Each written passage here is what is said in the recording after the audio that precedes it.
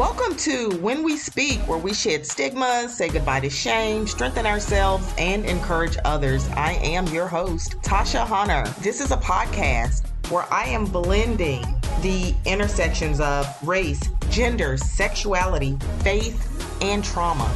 If there is a topic that most people say we're not supposed to talk about, I'm talking about it because that is how we heal. We don't heal in silence. We heal by speaking out. So I've got my friend here today. This is a special episode because in true Leo fashion, this is my birthday month, okay? So I wanted to interview all my friends for a special episode that I dreamed up. So today I have Letty Elizabeth, I have Marcy Alvis Walker, Patricia Taylor, and Shay Sears Bearfield. Thank you, ladies, for being here. Before we really get into things, I want everyone to, even though I know everybody that's probably listening to this knows y'all still got to introduce yourself.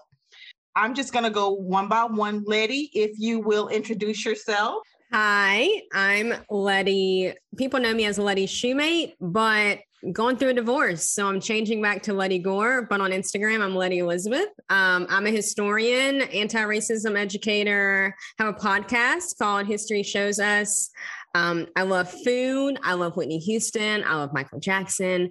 I love calling out racism and white supremacy and all the things. So that is me. Marcy. Hi, I'm Marcy Alvis Walker. I am a writer and visual content creator for Instagram and whatnot. My feed is Black Coffee, White Friends. I also have a Patreon account called Mockingbird History Lessons. I got a Bible. I got some things, y'all. I got a lot of things. Just follow me at Black Coffee, White Friends. It'll all be there. And since we're talking about what we love, I love Kendrick Lamar. I think he's my child in another life. A lot of rap music in my life, but musicals as well. Go figure. I don't know. Thank you. And next, Patricia. Hi, everyone. I'm Patricia Taylor, and I'm excited to be here with all these beautiful ladies. You all should see us. We look good, just saying. But you can find me on the internet streets at Patricia_A_Taylor, where I share a lot of anti-racism content. I really talk a lot about the church's role in racism and the lack of participation in dismantling it, as we should be doing and we're not, and the harm that continues to perpetuate within that institution. I love connecting with people, meeting new people. Caramel ice cream. I ate a whole pint last night and I have no regrets. And I ate it before dinner. So that's how I roll. I also co-host a podcast with 3 other women, an ecumenical podcast focusing on justice and faith. It's called Upside Down Podcast. And I also work with Be the Bridge, which is a phenomenal racial equity and racial education organization. So that's a little bit about me. Thank you, Patricia. And Shay. Hey there. Okay, so my name is Shay. I have a talk show called The Shay Show. It's on Instagram and YouTube. I like to curate meaningful conversations that I feel push the needle towards love. And I love hearing people's stories. I find that when we share our stories, we invariably see ourselves in each other. It's something that makes us feel more connected than divided, more together than apart. And so that's what I like to do. Thank you so much, Shay. We've got Patricia for just a little bit today. She's going to have to hop off. So if you guys don't hear her in the later part of the conversation, that's why, because we all are multitasking over here. So we got a lot going on. And like I said before, I wanted to talk to my friends because it's my birthday month. And I wanted to just talk about all things, what we go through as Black women. What are you no longer willing to return to? When I thought about that question, I said, I am no longer willing to return to playing small for the benefit of other people, staying silent when I know that my voice is powerful and it's big and it's purposeful. So I'm no longer returning to that version of myself that felt like I needed to stay silent in order to feel safe. So Letty, you're first. What are you no longer returning to? So I am no longer returning to abandoning myself for love, for friendships, whatever it might be. I'm just not doing that anymore. I know what it feels like to do that. I didn't think I would know what it feels like to do that at 33, but I do. And it's just really taught me a lot the past year. And specifically, whenever I mean abandoning myself for love, I found that I kind of lost myself. I lost sight of who I wanted to be or who I truly was. So I'm not doing that. I'm also no longer going to keep things to myself whenever it comes to my feelings, just to appease others and to center their feelings. I'm just not doing that anymore. No, absolutely not. But to get to that place has been a lot of work. But yeah, so those are just two things. Geez, that was powerful.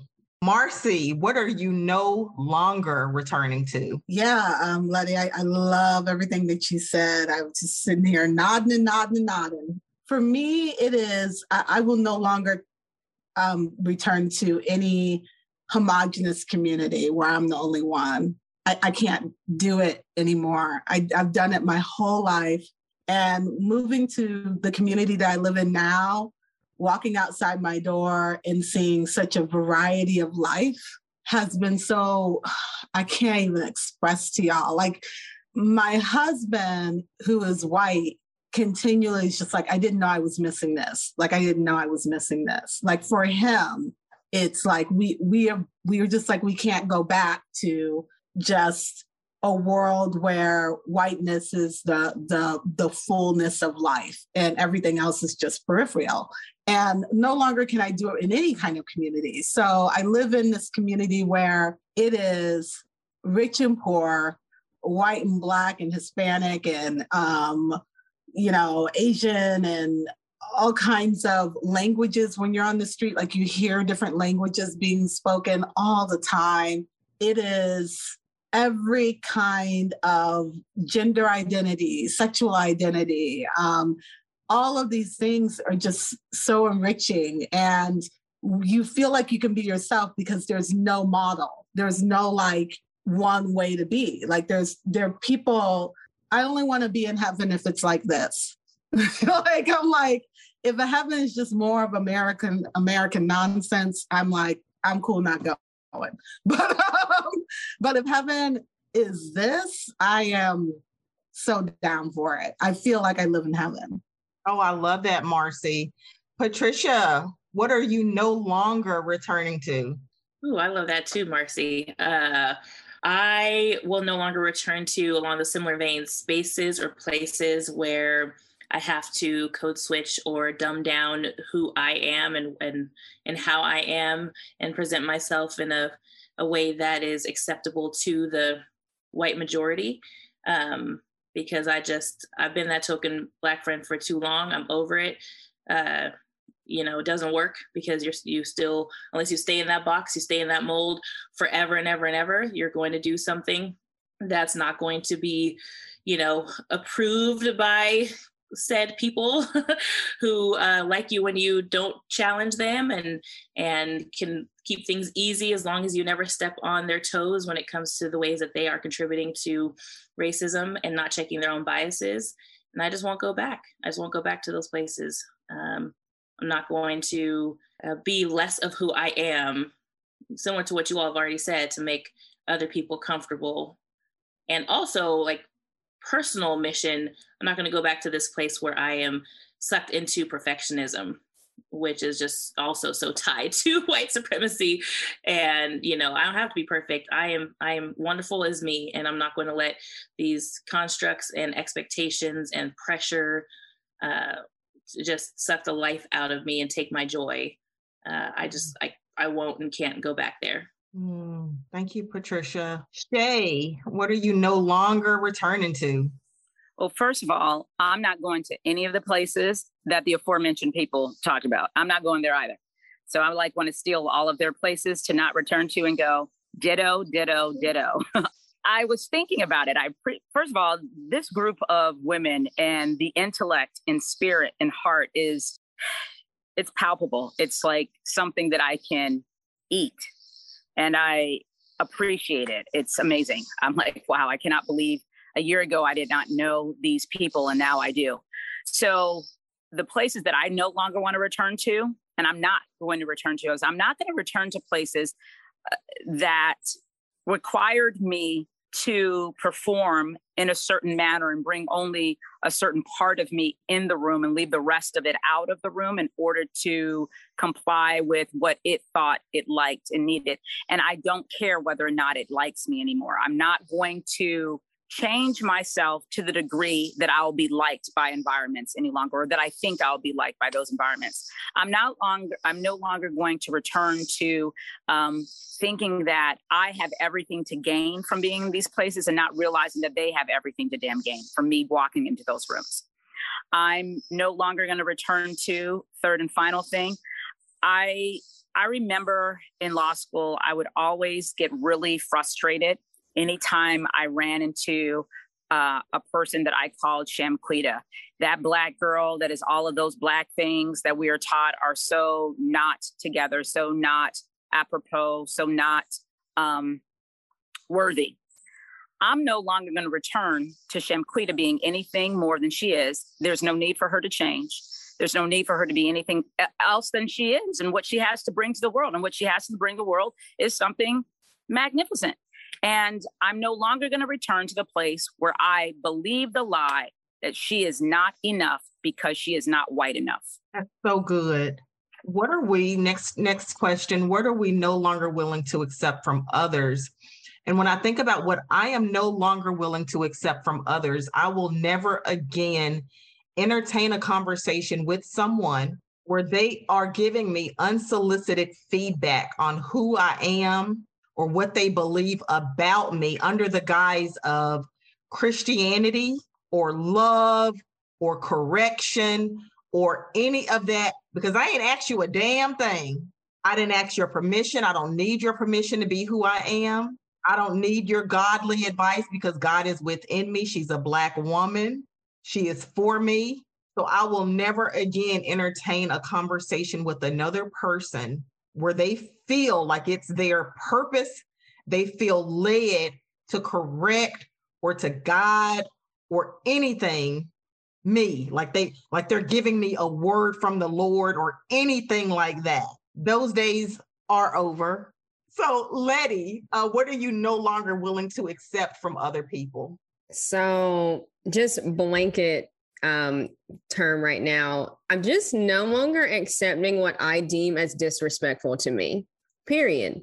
Just whatever I decide is disrespectful to me, I'm just not doing it anymore. I'm just not accepting it from you. I don't have to explain that to you. I don't have to justify any of that to you. I have to do that out here already in this white world. So I'm damn sure not going to do it whenever I don't have to in these relationships or friendships or whatever it is. I'm just not going to accept disrespect from people. I'm also no longer accepting just half-ass relationships and friendships. I just don't have it in me. I don't have it.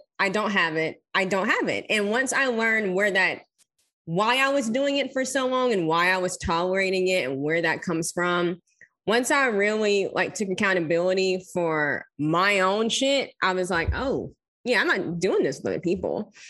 And there's a price to pay for that, right? And also knowing that it's not going to feel good to other people, but I don't live my life for other people out here, right? So it's that. And I was actually recently talking to one of my friends about this third one.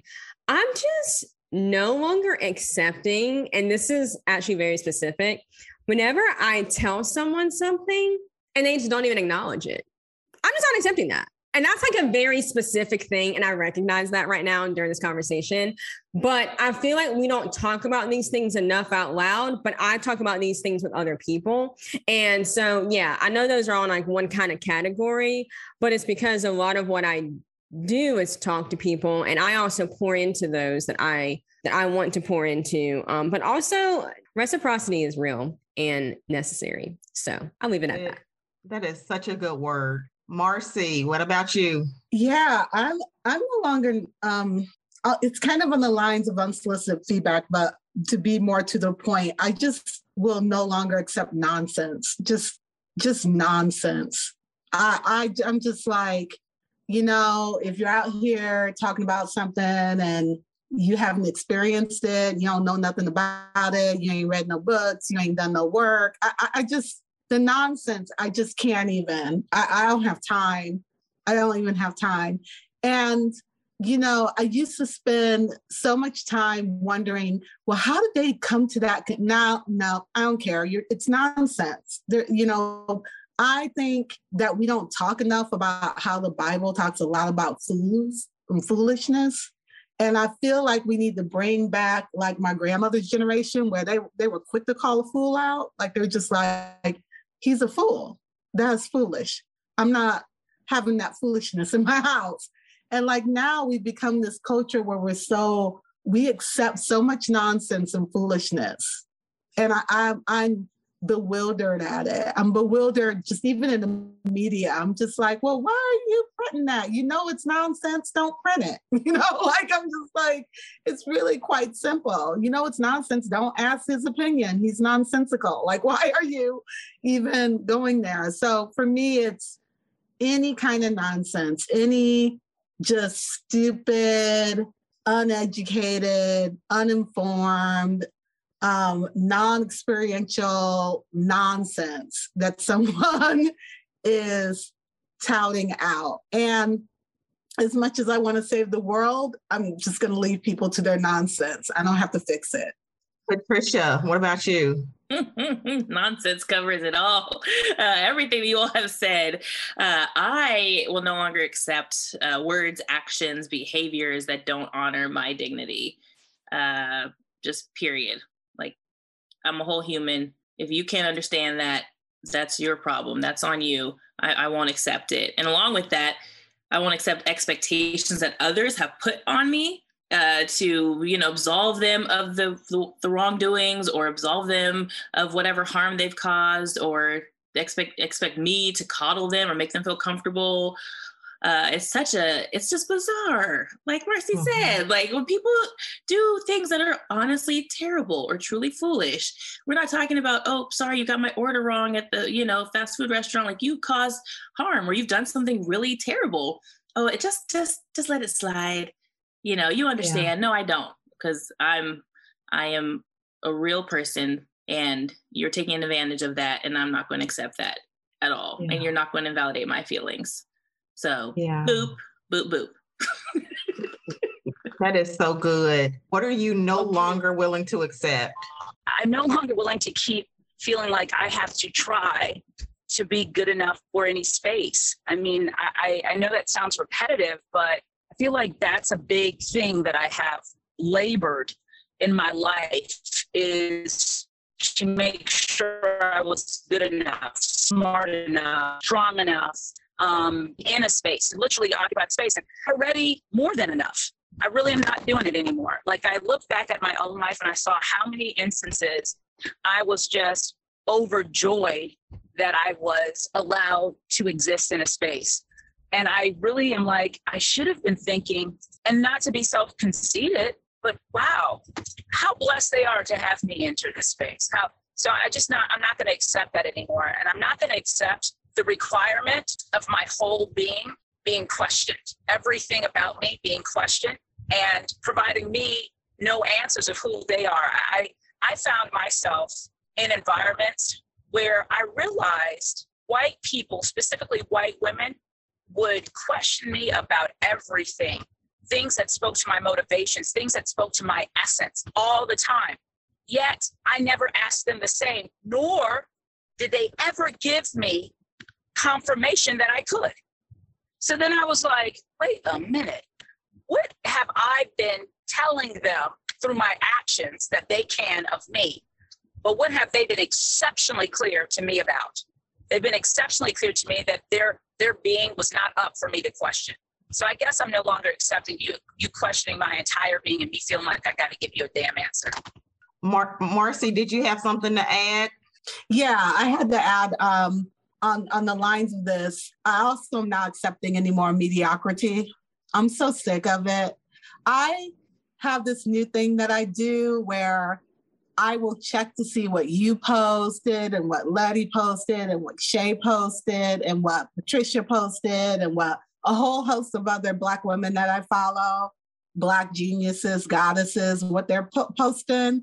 And then I'll go look at mediocrity on the white side of things. And it'll be like, I opened my fridge, my kid, look at my kid, and I'm just like, and it will have so many likes, and this mediocrity is getting book deals and TV shows. And I am so done with that. I'm like, oh, so you married someone who makes great houses? Shoot, my people made this country. Like, it's just kind of like, I'm just over that, being impressed by that. I'm like, well, yeah, your life should look kind of golden. Why wouldn't it be? You got the nanny, you got the this, you got the, like, why wouldn't it look golden? And so I'm just kind of like frustrated with how little it takes for a white demographic to be considered excellent, when really they're just talking about nonsense, like, and then like I have this beautiful sisterhood of not just Blackness, but Asian women and Hispanic women and women who are in the country on an F1 immigrant status, right? And they're doing bonkers, crazy, amazing work. They're bleeding on the page every single day. And it's like 2 likes, 5 likes, and I'm just like, this is crazy. But then this chick literally just did a yoga move and everybody's going bananas. I'm done with that too. Done being impressed with that. We often think of reparations as what is owed to our ancestors, and obviously by extension, as Black people, what's owed to us. But I'd like to, just for the purpose of this conversation, I know that we're not really talking about real reparations, but just for the purpose of this conversation, I want to extend that definition and to ask, if you were to receive reparations, what would that look like for you, and what would you want? And when I think about that question, I want reparations from Black men, because I feel like Black men, in my opinion, largely have not protected us. They have not stood up. They have not been strong. They have not been safe. They have not protected us. In many ways, they weren't able to protect their damn selves. But here's my point. Black women, we are leaders, we are queens, we are goddesses, we are highly educated, motivated. We are grinding, we're doing everything. Can you meet me at the point of, where I'm working my ass off? Can you meet me there? Because we're in as much strain and struggle. We're feeling racism. We're feeling sexism. We're feeling all the things. And yet we persist. We continue. We do it all. If we're sick, if we're lonely, if we're depressed, if we're suffering with symptoms of PTSD, if we're nearly fucking dead, we still do it all. I want reparations from Black men who have not honored us, who have not protected us, who have not been safe places for us, and who have not created safety for us. I want reparations from Black men who have not spoken out. When I think about sexual assault, I want reparations. The reparations for me looks like I want an apology and change behavior, accountability and change behavior. Letty. Absolutely all of that. Okay. And I also want to make a comment real quick. I was thinking about it after the last question, Tasha. I was just thinking, I was like, we're out here having to look at mediocrity, right? From people who don't even bathe. Like, they don't bathe. Like, they actually are out here in Twitter talking about how they don't bathe, like literally in the street saying it, and they're proud of it, and people are co-signing it. Who is co-signing this shit? Did y'all not read any history at all ever? None of it? This is why we still have COVID. I'm gonna get off of that. I just had to say that real quick because it's really been bothering me the whole week, and the fact that it's cool to not shower and bathe because white celebrities are saying it. I wish people could physically see like what I'm doing right now. Like, it makes me uncomfortable. Right? As someone who showers 2 or 3 times a day. Anyway, so reparations. All right. So after hearing your answer, Tasha, I have 2 in 2 different categories because you took that a whole other place, which I'm glad though, like a deeper place about reparations and like the meaning of it for you. And with that, like there is so much in history about like just how Black women, our wombs literally birthed this nation. Like our ancestors birthed the nation, like built the nation. And I mean that because people want to put it into this neatly wrapped box of just Black enslaved women who were raped and brutalized and forced to breed like fucking machines. I'm like, y'all, yeah. So Black men, that was really interesting. And now that has me thinking. But I just wanted to give feedback on that. And for mine, number 1, I want how I would love to see reparations in a more tangible sense as far as like something in particular is I want everyone, every Black person to have access to therapy as many times as they want it, period. I don't care if it's every fucking day. I don't care. I want them to have access to therapy with the therapist they want every single day, as long as they want it, however they want it, however that looks like. But not even just that, with that also like have it paid for. Like we don't need to be paying for it. No, because our mental health directly affects our physical health as well, and everything else that goes on in this country. Whenever people want to talk about diet culture and sickness and all of this bullshit, it all goes back to that. And the intergenerational trauma and the horrific atrocities that were done to our ancestors. So there's that. But I also want reparations from all the white people and any white passing people, because I'm going to say that because brown people are also included in this because they benefit from white supremacy. I'm just going to say that. And if people get mad, I really don't care because it's true. I want all the white people, which is every white person in this country, to not only apologize for how many times they've literally walked past racist shit happening and not done anything about it, but to have to pay for that. Like have to actually, there needs to be some sort of atonement for that. I don't know what that looks like, but that's actually what I've thought about for a long time. That's a huge problem. And I do mean every white person. Every white person has decided that they're just not going to speak up about racism, about white supremacy, about anything hateful that's happening. They're just going to walk past it. But then these same people want to talk about, oh, well, you're supposed to speak up whenever you see wrong. Yeah, but it's only whenever it's to a white person. It's never to a Black person, because then you would have to actually sacrifice your whiteness. And you don't want to do that because it's going to cost you something. It's going to cost you to have to see that you are actually this made up white person. But I'm going to leave that at that. Yes. Patricia. I don't even know how to follow you two. I'm just like everything, all the things. Yes. I love the tangible that Letty said with the mental health of the therapy, like hands down, completely. Like that was something that I think about all the time. Woo, I could say so many things. I would for sure say I want reparations from white people in the church who claim that they love their brothers and sisters in the Lord, but they only mean that conditionally. That say, I love being there for people, I show up for people, but that's only easy and done when they also don't have to confront their own participation in racism.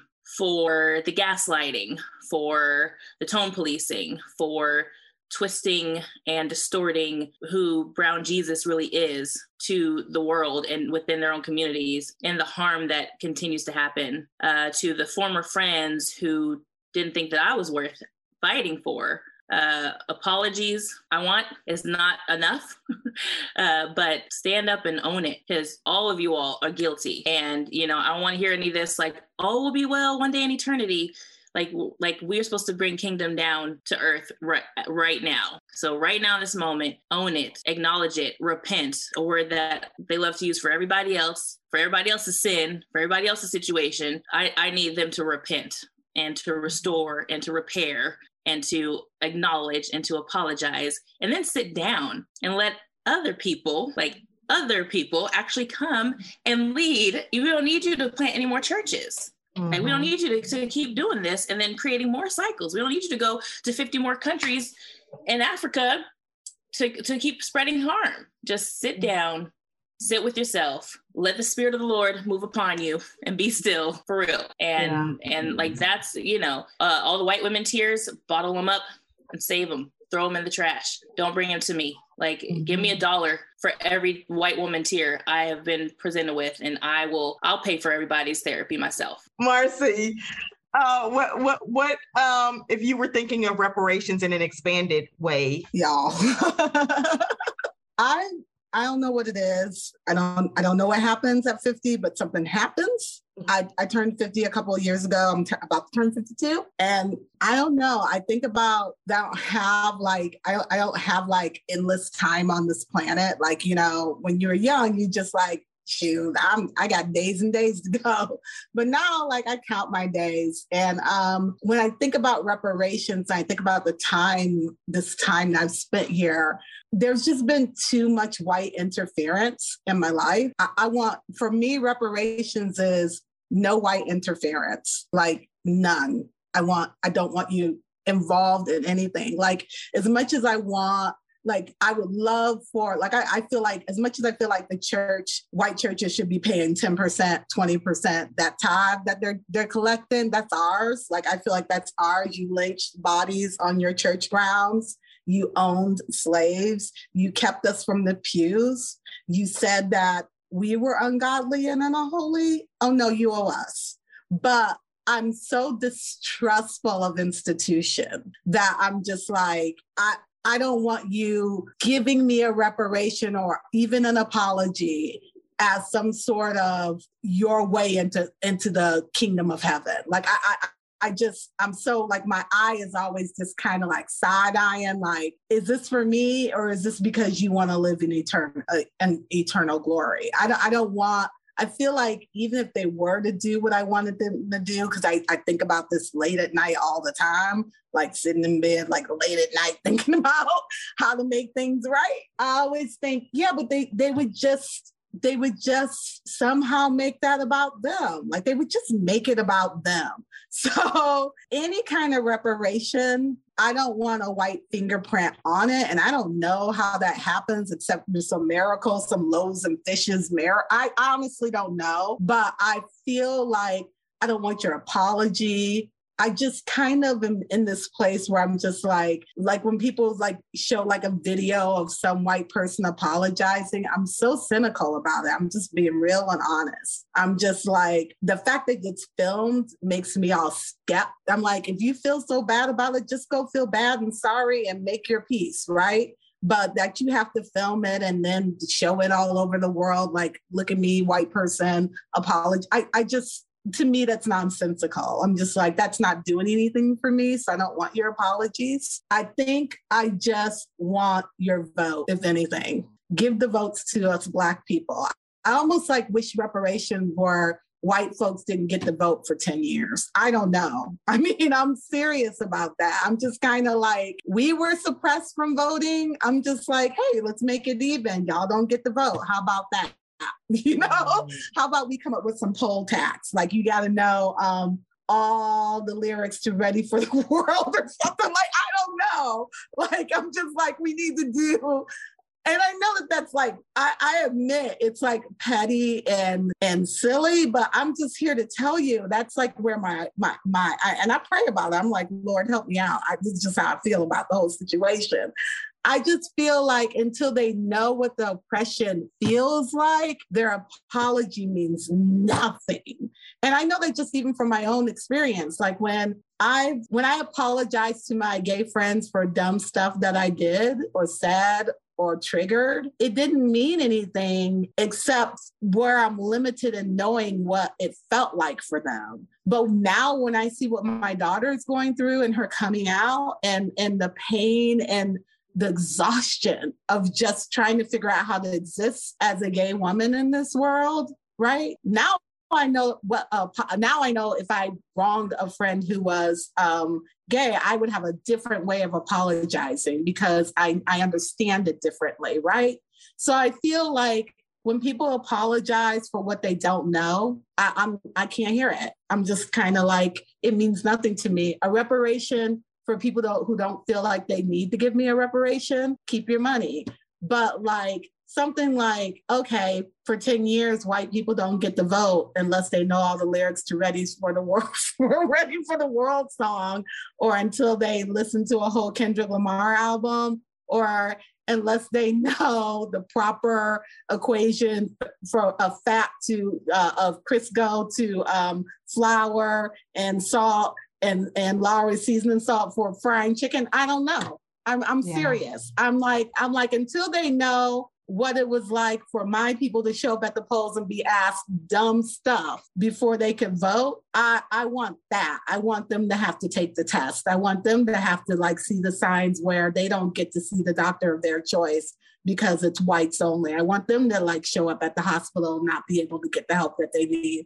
I want them to feel it. And I want them to have the experience of it. I want them to have all the microaggressions. I want 1,000 people to touch their hair. I want all of it. I want them to go, I want white women to go into the makeup counter and find 2 shades. That's all they got. That's all they got is just the 2 shades of colors that they can do. For me, reparations is like a dystopian alternative universe where white people actually have to see what it feels like to like move into a neighborhood and have your property values go down, all of it. I want them to understand it. It's more than just the doing. I want them to understand it. I want them to see it's as harsh as it sounds. I'm like, until you see black and white photos of people who look like your people hanging in trees, you do not know. You don't know. That's it. Shay, what kind of reparations do you want and from who? You know, I was thinking about this deeply as you guys are all saying all of your reparations, and I'm a copycat. I've won all of those things too. Years ago, I had a colleague who, white American from the South, she told me about a story when she was coming home from school. There was a little black girl she's probably 5 to 7 years older than me, so she's probably in her like early 50s. And she was like, hey, I had the best girlfriend who was this cute little black girl, and I asked her to, ride home with me on the school bus, and she can get off at my house, and I'd walk her home because it was just up the road, just so I could be with her a little bit longer. And when I got off the bus with her little black friend, and she started walking towards her house, when her mother looked up and saw her walking, and by the way, I want to be clear, in this story, she's telling me, they're about 6 or 7 years old. Her mother ran out of the front door, ran up to them, and she snatched her daughter, and she said, you get from here, you little jigaboo or whatever, and she shooed that girl off. You nigger, you get away from my daughter. I've often thought, because I've had my own experience on the receiving end of that ridiculous behavior, and I know what type of damage it did to my little baby heart. I know what damage it did to that lady. I've often thought about that lady and thought that lady is now probably 54 or 55 years old. Something was really stolen from her in that moment when she was 6 years old. So if there's some kind of reparation I would want every white person that has done us wrong to do it right, to build some young black kid up in a way that nothing can destroy them.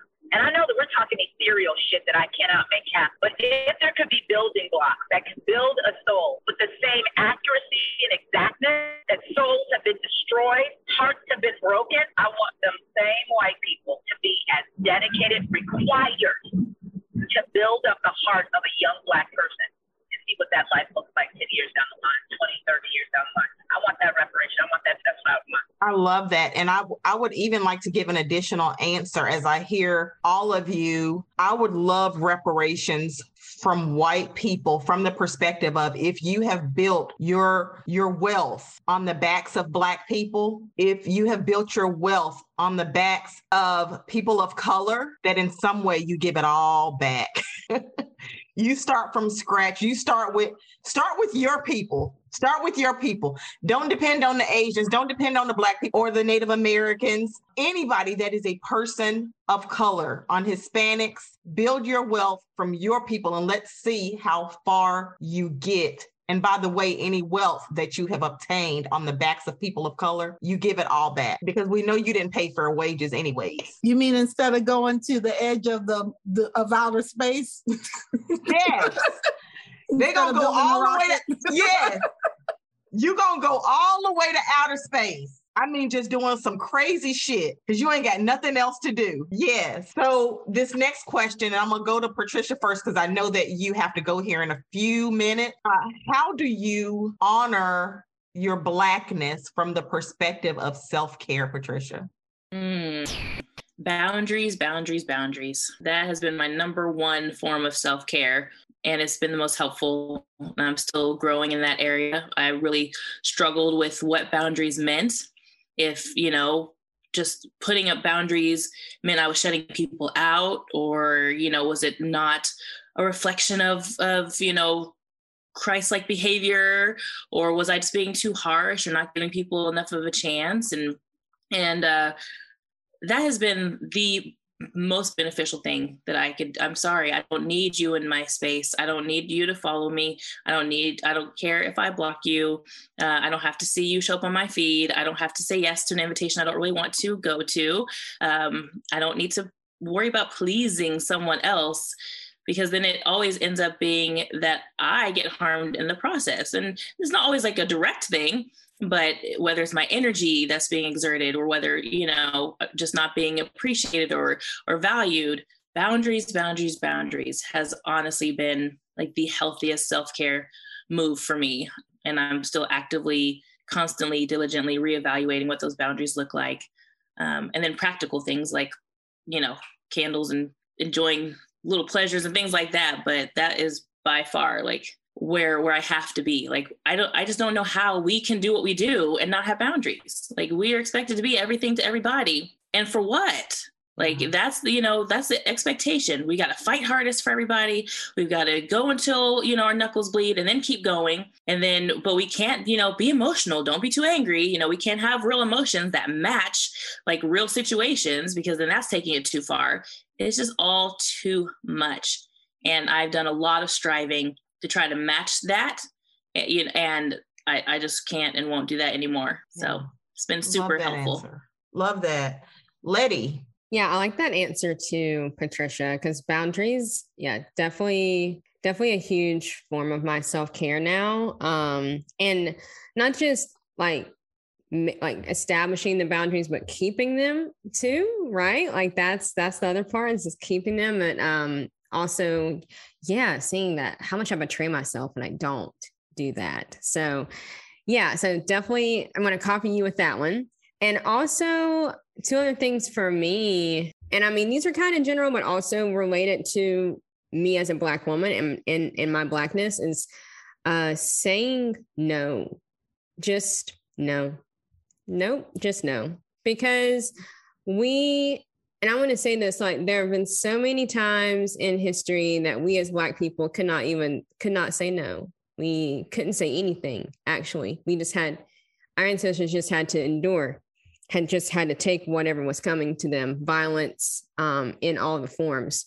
I think about my parents a lot with that kind of stuff, and how many times my parents could not just say no. They had to just go along with it for survival. And then another one is reminding myself that I deserve good things. A therapist tells me that during every therapy session, twice a month or 3 times a month, however many times I do it. And she's always reminding me I deserve good things. And I understand that can be applied to anyone, right? But for me and my Blackness, it's because this world, this country tells us that we don't deserve good things. And we fucking do, because we should be getting any and everything that we want and more for what we've done throughout history, not just in the country, in the world. Because people want to leave the world out of it. And they're like, oh, but only in America. Y'all know there's other continents with Black people on it, right? Y'all know there's a whole other part of the world. So yeah, those are my answers. I just want to hop in real quick because, man, that's like shivers up my spine, Letty, because I hear that too. That's the reminder that, like, but why do we do that? And I know the why, and there's lots of reasons, but it's so easy for me to think automatically, good thing happens, I don't deserve it. Mm-hmm. That's just that, to be able to accept that and have self-compassion in that process is so transformative. So just thank you for naming that. Yeah. And it's like, it's a trauma response Right. as people, right? But also it's a trauma response from what our ancestors felt. That shit's in our DNA. Like we hold that, right? Like we hold that. People wonder why Black women have such a hard time with like, and trigger warning here for people. I'm just going to say this, Tasha, if this is okay, but like have such a hard time having children, carrying children, right? All people, we hold it. We hold all that happened to us. And not just that, it's because I'm actually rereading Medical Apartheid right now. So that's like on my mind. And it's just like, it just baffles me, right? That people expect us to continue to have this mindset that we just have to take whatever comes to us and that's it. There is a quote that James Baldwin said. He said it in The Fire Next Time. In the first part of The Fire Next Time, it's a letter that he wrote to his nephew. And he basically says, and this is just paraphrase because I will never misquote James Baldwin a day in my life, but paraphrase, he basically said that this country didn't expect us to do anything except make peace with mediocrity. The country didn't expect us to do anything more. So whenever we started doing more, the country starts panicking. Right? White people start panicking. You see things like we see right now when they're changing the rules for the Olympics. They're changing it all because they don't want us. They don't want us. That's just it. And people are like, well, Letty, that's harsh. Nah, it's not actually, because y'all said it to us. Y'all keep saying it. So like, what are we talking about here? Anyway, what is wrong with y'all? Anyway. They white. Marcy.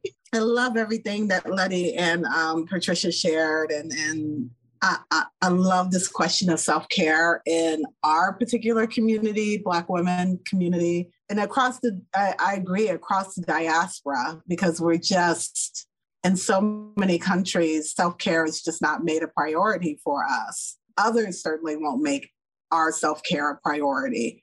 I think for me, the way that I'm doing it now, mostly, besides all the things that the other women have shared and candles and sleep and all that kind of stuff, is starting to get back home on my own intuitive sense in the world, my own intuition. I feel like it's been so battered and broken because of outside voices and outside expectations. And so it's been really hard to know what I know to be true within myself, right? What I intuitively know, because there, like Letty said, there's been all this trauma that I'll question, like what I intuitively know. And I'll go with the thing that I think my intuition is saying and then figure out, no, intuitively, you actually believe the opposite of this. But because of everybody else's expectations in the world, or some crazy nonsense that you read that had nothing to do with Black people or Black women, you did the opposite, you know? Example of that, because it sounds so weird, is that whenever I see pictures of women in Africa, Black women in Africa, they're exactly as they should be. Their bodies, their hair, their minds, just the way that they're carrying themselves seems to be exactly as they should be. Like there's no one, there's one body type. There's no one way of dressing or showing up, right? And I know that intuitively, everybody is different. Like some people are tall, some people are short, some people are wide, some people are thin. Like I know that there's this variety of how you can exist in a body, right? But then I'll do something that goes against what I intuitively know is right for me because of the expectation of what this American culture says I should be, right? So it's just trying to get back to hearing myself telling me, oh, this is what you need. You need to take a nap. You need to take another shower. You need to sit down and have a pint of caramel ice cream, whatever it is. What's happening is that the voices of the oppressor come in and they're just like, well, if you have that pint ice cream, then you got to go walk 5 miles. And if you take that nap, then you know you got to stay up late and hustle. And I'm just like starting to intuitively go, yeah, but that's not working for anyone. Like my intuition is that that's not what I need. My intuition is that I need to rest, or I need to move, or I need to read, or whatever it is, breathe more deeply, meditate, whatever it is. But a lot of times for every good thing that we want to do, there's someone peddling some way that we're supposed to do it. So you buy the oils and there's someone peddling like, you have to do it this way. And it's just like, no, my intuition can figure out how to rub some oil on my skin. I can figure it out myself. You know what I mean? Just to trust my own needs is really been a challenge. And I've realized over the years that I've often knew what I needed and then did what I was supposed to do rather than what I needed for myself. Because someone wrote a book, someone said a thing, and I feel like, oh, well, I have to be on all these social media platforms because that's what they say is the model for business. But instead of listening and going, nope, I just don't want to do that. And trusting that it's all going to be okay. Yeah, I love that. Shay, from a perspective of honoring your Blackness, or how are you honoring your Blackness from a perspective of self-care? God, that is such a provocative question. I love where Marcy is going with that, trusting myself, trusting that what I need to give myself is in fact what's needed and what's necessary. And it may not be what you say it is. It may not be what the throngs of people are in fact following. It may not be the prescribed thing, but if it's the thing that's calling me and it's giving me rest or reprieve or breath, then I do it. And I really want to, what it is more important than how it looked to be. You know, like if years ago I heard Oprah talk about how her home was decorated and it was really beautiful and it was magnificent, and people be like, oh my gosh, it's so beautiful. And all of a sudden she decided she wanted to have like a whole rejudging, just a whole rejudging of her home. And everybody was like, well, why? It's so beautiful. Look at this and this chair and this chair. And she essentially said, you know what? I realized the home was beautiful and it was the type of home I thought was me and I thought would give me joy, but it didn't. All of these things were nice, but they weren't the things that fed her. So I think I'm really committed to giving myself the things that really do feed me.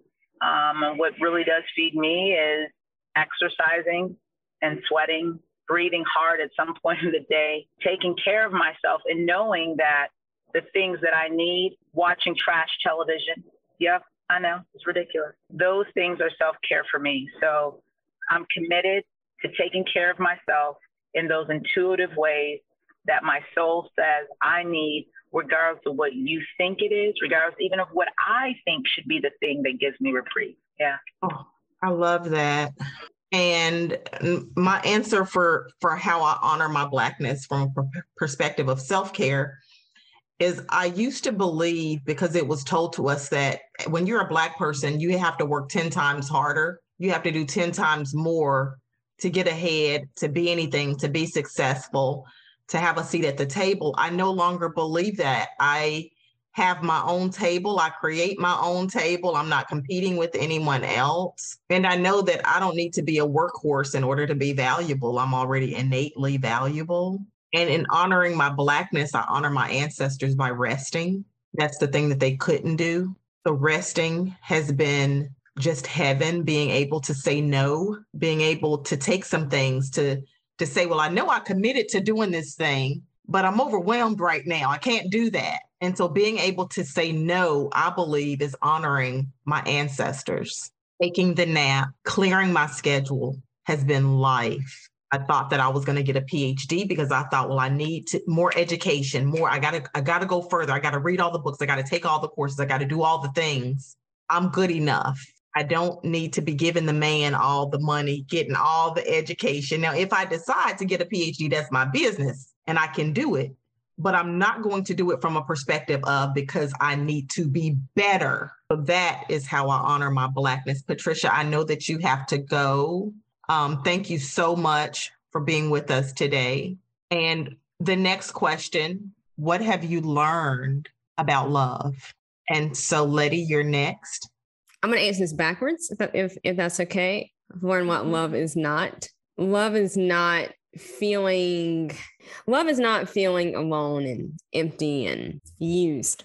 It's not love. Love is not feeling tokenized.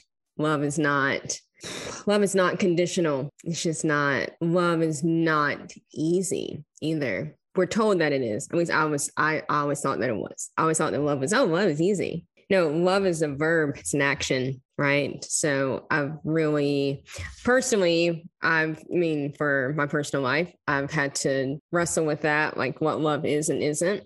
But love is unconditional. And I know that's cliche, but it's not the unconditional that people want to romanticize it as, right? Like, oh, love is conditional. You should just accept all the things. And, growing up, people would say that, and they would also start quoting Bible scriptures and all this stuff to me. No, because people would take like Proverbs 3:5-6, right? And they're like, oh, but see, you're supposed to guard your heart and everything that like you do flows from it, love unconditionally. And I'm like, no, those are boundaries though. That's what that verse is saying. It's about boundaries. That verse is not about just letting anyone do whatever the hell they want to do to you. That is not what that is. And the reason why I'm bringing up the Bible in particular on here right now is because so much in this country is steeped in that white supremacist idea of what they want this book to be or what they want Jesus to be. And it drives me nuts. And so there's like that part where I'm like, that ain't it. And so, yeah, simple answer, because I don't want to talk for 20 minutes, is love is unconditional, and love should make me feel how I feel in my life right now, not how I felt a year ago. That's it. That's just it, without me getting emotional on here. And I am so damn glad that I have chosen to learn that. And I've chosen to step into that because that is a choice. That is a choice. And it's not easy. So, yeah. Yeah. Marcy, what do you know about love? What have you learned about love? Okay. I'm trying to be real quick with this, but forgive me if I ramble, because a lot of what Letty said just really resonated. And I think we don't do enough talking about the harm of the church in this country and throughout the world. I feel like it's the missing part of history. I feel like a lot of people talk about history and they leave the church out of it as if it's just this innocent institution, but it's been the institution that has most flavored our culture of what is acceptable and not acceptable. And we don't usually question it. And so in that vein, the church has taught that love is sacrificial. And they base this on the story of Jesus, where they're just like, well, Jesus died for your sins. Well, no, Jesus didn't die for my sins. Jesus died because some people murdered him. And they murdered him because he was saying that all people had life and had value. All lives have value. So that's why they murdered him. So he didn't sacrifice or lay down his life in that way. And I get upset because so much of the scriptures, like when people are throwing scripture at me and they're like, but the scripture says this, and I'm just like, that's what the translation says. That is not what the scripture says. So if you want to believe what the translator said and put into it, then fine. You go ahead and you live your life that way. It's not true. You're serving a false text, because you won't refuse to do the work and find out who translated it that way and why. But love is transcendent. And it's so clear to me that it's not sacrificial, but transcendent. If we want to talk about the cross, I'm like, he transcended death. That's the message there. The message isn't about him hanging in sacrifice. The message is about him overcoming and transcending and still loving in spite of what happens. And that's different than sacrifice. And so the church uses this to keep women in marriages where they're getting beat and, told that their opinion isn't as important as the man's opinion. And they use it to tell gay people that it's their duty to sacrifice a real love here on earth for a love with God. Like, you can be gay, but you can't be in a relationship. What kind of nonsense is that? Like those sorts of things. And so I think when I think about love, I just think, and that's why we have white people who will easily say, we're to love your neighbor, but they feel like there's this sacrifice that needs to happen. And because there's a sacrifice that needs to happen, they'll say, well, but there's no racism. Because if there's no racism and I'm understanding loving neighbor being sacrifice, then I have to say that there's no racism. And that way I don't have to sacrifice anything. But I'm like, if you're understanding love as sacrifice, then of course you're going to say there's no racism. But if you understand love as transcendent, you can say that there's racism and we can transcend and grow past that, right? But I just bristle every single time that I get a message from somebody, because I'm just like, there's no love in this. There's no love in this. There's no truth in it. And so I feel that if love isn't transcendent and fully accepting and the full wholeness of a person, their good, their bad, their ups and their downs, their lows and their highs, if it's not that, then it's not love. It's just not. So it's not just, you can have love, but you can only have it if you're bleeding in a gutter or if you're, working yourself to the bone because he's sacrificing, because he's working for you and you get to be home with the kids and this and that. So all that nonsense, all that ridiculousness is just not love. Can there be sacrifices within love? Sure. But the sacrifice has to be aligned with justice. And I think that's why we also have all these biblical scriptures where God clearly says, I do not want your sacrifices. I want justice. I want mercy. I want grace. So if you're sacrificing something, women out there right now in your home, in your relationship, if your relationship is sacrificed, but there's no mercy received from that and there's no justice in it, then you're just sacrificing. You're just bleeding. That's not going to transcend to anything. And I just, from the bottom of my heart, ask you to start searching for what love really is and to start asking tough questions within yourself, because you're playing a game of love that is not love. Shay, what do you know? What have you learned? What have you learned about love? Oh, yeah. Gosh, I was really trying to think what I've learned and just be really transparent. I've learned that it's something that we all really want and need without question or flaw or measure, like we really want it. It's something that we also really need to live. One day I was driving home from work and I stopped at this light and there's this homeless guy sitting there, and it was raining outside and he was sitting on the ground and he had a hoodie over his head and I couldn't see his face, but all I could see was he had this little cardboard sign that was just held up in front of him, and it said one word, help. And I spontaneously started to cry when I saw him. I didn't want to, I didn't mean to. I couldn't stop the tears. And I cried because I thought the distance between him and myself was not too great, that could be me. And I'm not waxing on poetically. I truly mean that. I thought to myself, if the perfect confluence of things were at play in my life, and every person whom I loved and didn't love me and loved me was no longer on this earth, could I easily be there? And I could easily be there. So I think I've learned the sustaining nature of love. I think I've learned the power of love, that if we don't have it, we feel it. And the repercussions of not having love are great and profound. They can be seen. So love, it is probably one of the most important things in the world. That's what I've learned about love. I love all of your responses.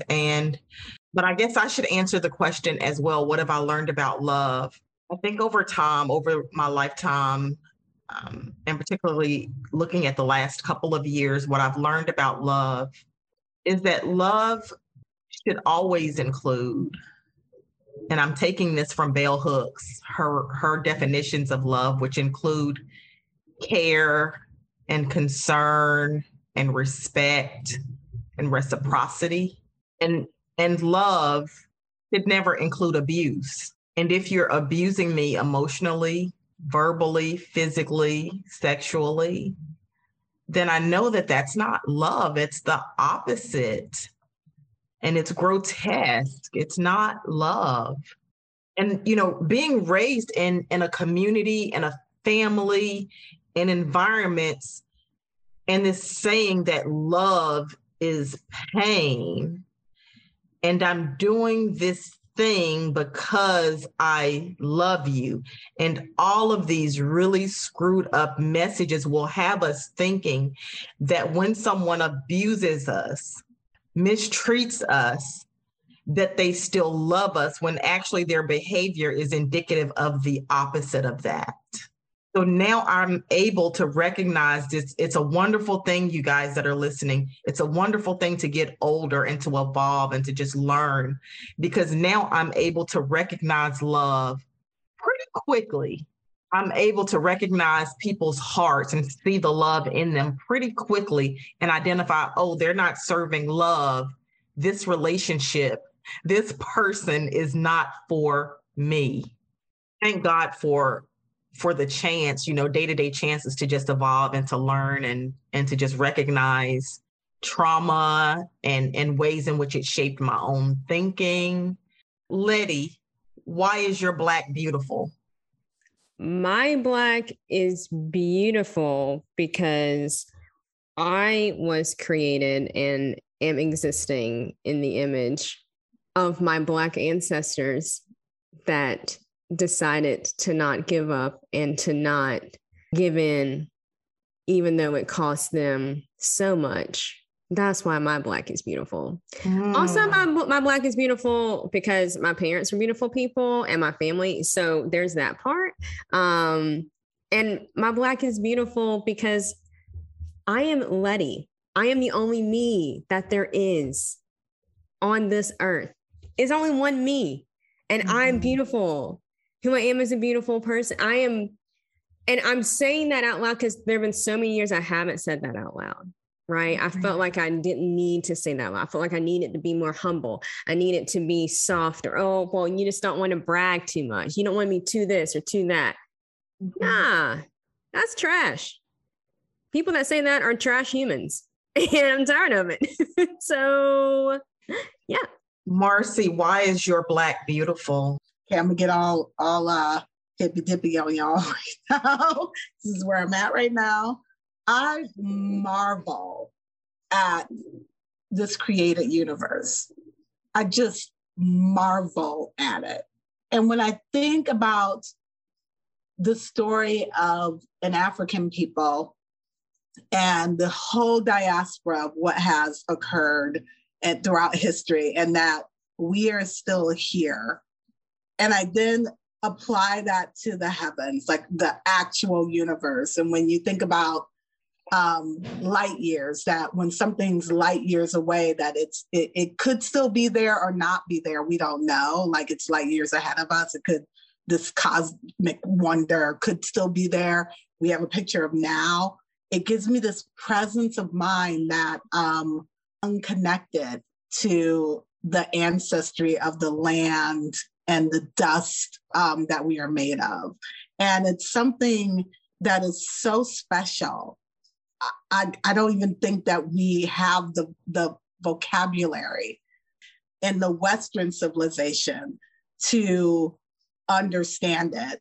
Perfect example, in Aramaic language, which I've been reading a lot of things in Aramaic language, translations of Aramaic language. I don't speak Aramaic, but their words for, I just learned that the word for Abba isn't just father, it's also mother, birther of creation, which is so much more significant than just this one linear way. So when I think about my own Blackness and what makes my Blackness special, it's just like, my God, I'm here.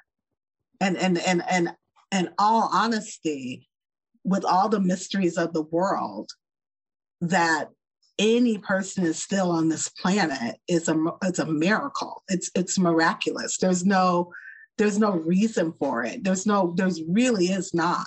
And I think it's just a wonderful thing to recognize. I know some people get creeped out by recognizing how small we are in this big, vast universe. But to me, I get very excited about that because I'm just like, you mean to tell me that of all the specks in this universe, that could be a speck in this universe, you know?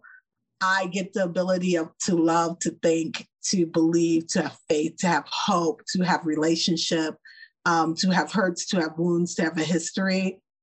That's bonkers. That is bonkers. We are so microscopic. And so the fact that anyone would want some sort of whitewashed, one narrow presence of humanity is, I'm just like, my God, that's just like wanting just one star. That's stupid. Like, wouldn't you want all the stars, all the planets, all the flowers, all the trees? I mean, it's just so stupid to me. So I think what I love about me and my Blackness and what I'm so appreciative of is just the opportunity to contribute to this great human experience and experiment. It's a marvel to me. Yeah. For real. Thank you for that, Marcy. Shay, why is your Black beautiful?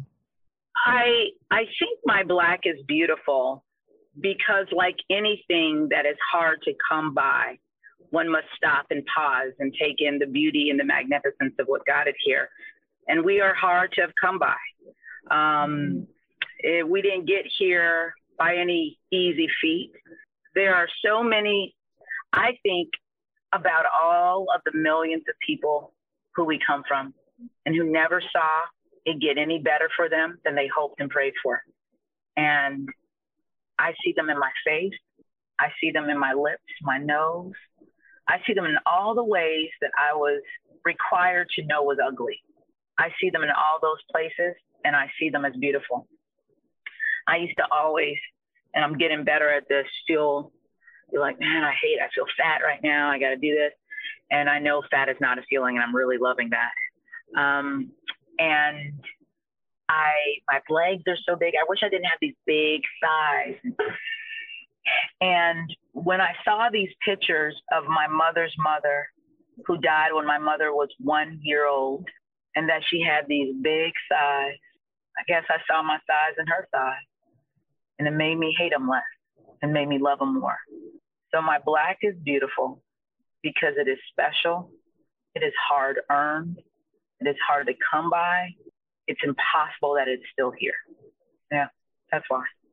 Oh, I love that. And I'll just say that it goes in line with everything that you all said. When I think about my ancestors, I feel like just energetically, like they're always pushing me, and you, Shay, and you, Letty, and you, Marcy, that our ancestors are literally in the heavenly realm somewhere, guiding us, pushing us. I hear them saying to me, yes, girl, you got this. Do it. Go in that direction. Speak this truth. I'm going to open this door for you, a door that you didn't even see years ago that would be open for you. I'm going to open this door for you because you've got some work. You're going to change some lives over here. I really feel and see our ancestors guiding us as Black women, as Black people. And where whiteness has tried to convince us that we're worthless or that we're unworthy of any good thing, or that we're not as good, that we are not as beautiful, that our features are not desirable. I hear my ancestors just constantly saying that is a lie. Your Black skin, it is beautiful. Your voice is beautiful. Your nose, your lips, the fullness of your hips, those thighs that you just spoke of, Shay. I can look at my body and I feel it for the first time in my life that I am beautiful. And so a part of honoring my Blackness is honoring my body, my gifts, my purpose. And so I don't know that I answered my own damn question, but I feel that I am walking just in an energy of beauty, never alone. I had this experience this past weekend, and one of the things that was kind of said to me is that though you labor alone, you are not alone. And so I always feel guided and protected. And I know that you guys, as my sisters, are moving in the same energy. We're all doing this work. Yeah. I want to say to each of you, thank you so much for being in my life. You're such a blessing to me. I don't know why I'm getting emotional. I think because I just love y'all so much. But thank you so much for being on my podcast, for being my friend, but not just a friend, for being my sisters. Like real talk, this little girl in me that just never thought that I belonged. You guys have made me feel and have validated that I belong. And I'm just so grateful for you. And so any last words, and then we're just going to end it here. Yeah. Well, happy birthday. Yeah. And yes, baby girl, you belong, and your belonging is not our possessing you. Your belonging is our honoring you and seeing you, and the reciprocal, you know? I love this opportunity just to be with you all. It's just so healing. Thank you for having us. And I just love how you were able to give us a gift of this on your birthday. It's a beautiful gift, and I thank you for it. Thank you. Love you, Tasha. I love you. I feel like I tell you every day. I actually do tell you every day, multiple times a day. Yeah. I really do, actually. But yes, I love you. I'm just really grateful for you. And also Shay and Marcy, and also Patricia, though she left already, but really grateful for you all, because it's tough to find community out here. It's just tough. Yeah. It's just tough to find true community with people that are genuine, Black women in particular. So love y'all too. Yeah. Love you guys. Love you guys so much. So much. And happy birthday, girl. Yeah. Thank you all so much. Thank you. Thank you so much for listening to When We Speak. Follow me on Instagram at Tasha Hunter, LCSW. If you haven't done so yet, please rate, review, and follow me on iTunes and share it on your social media. If you want a copy of my book, What Children Remember, it is available on Amazon. Until next time.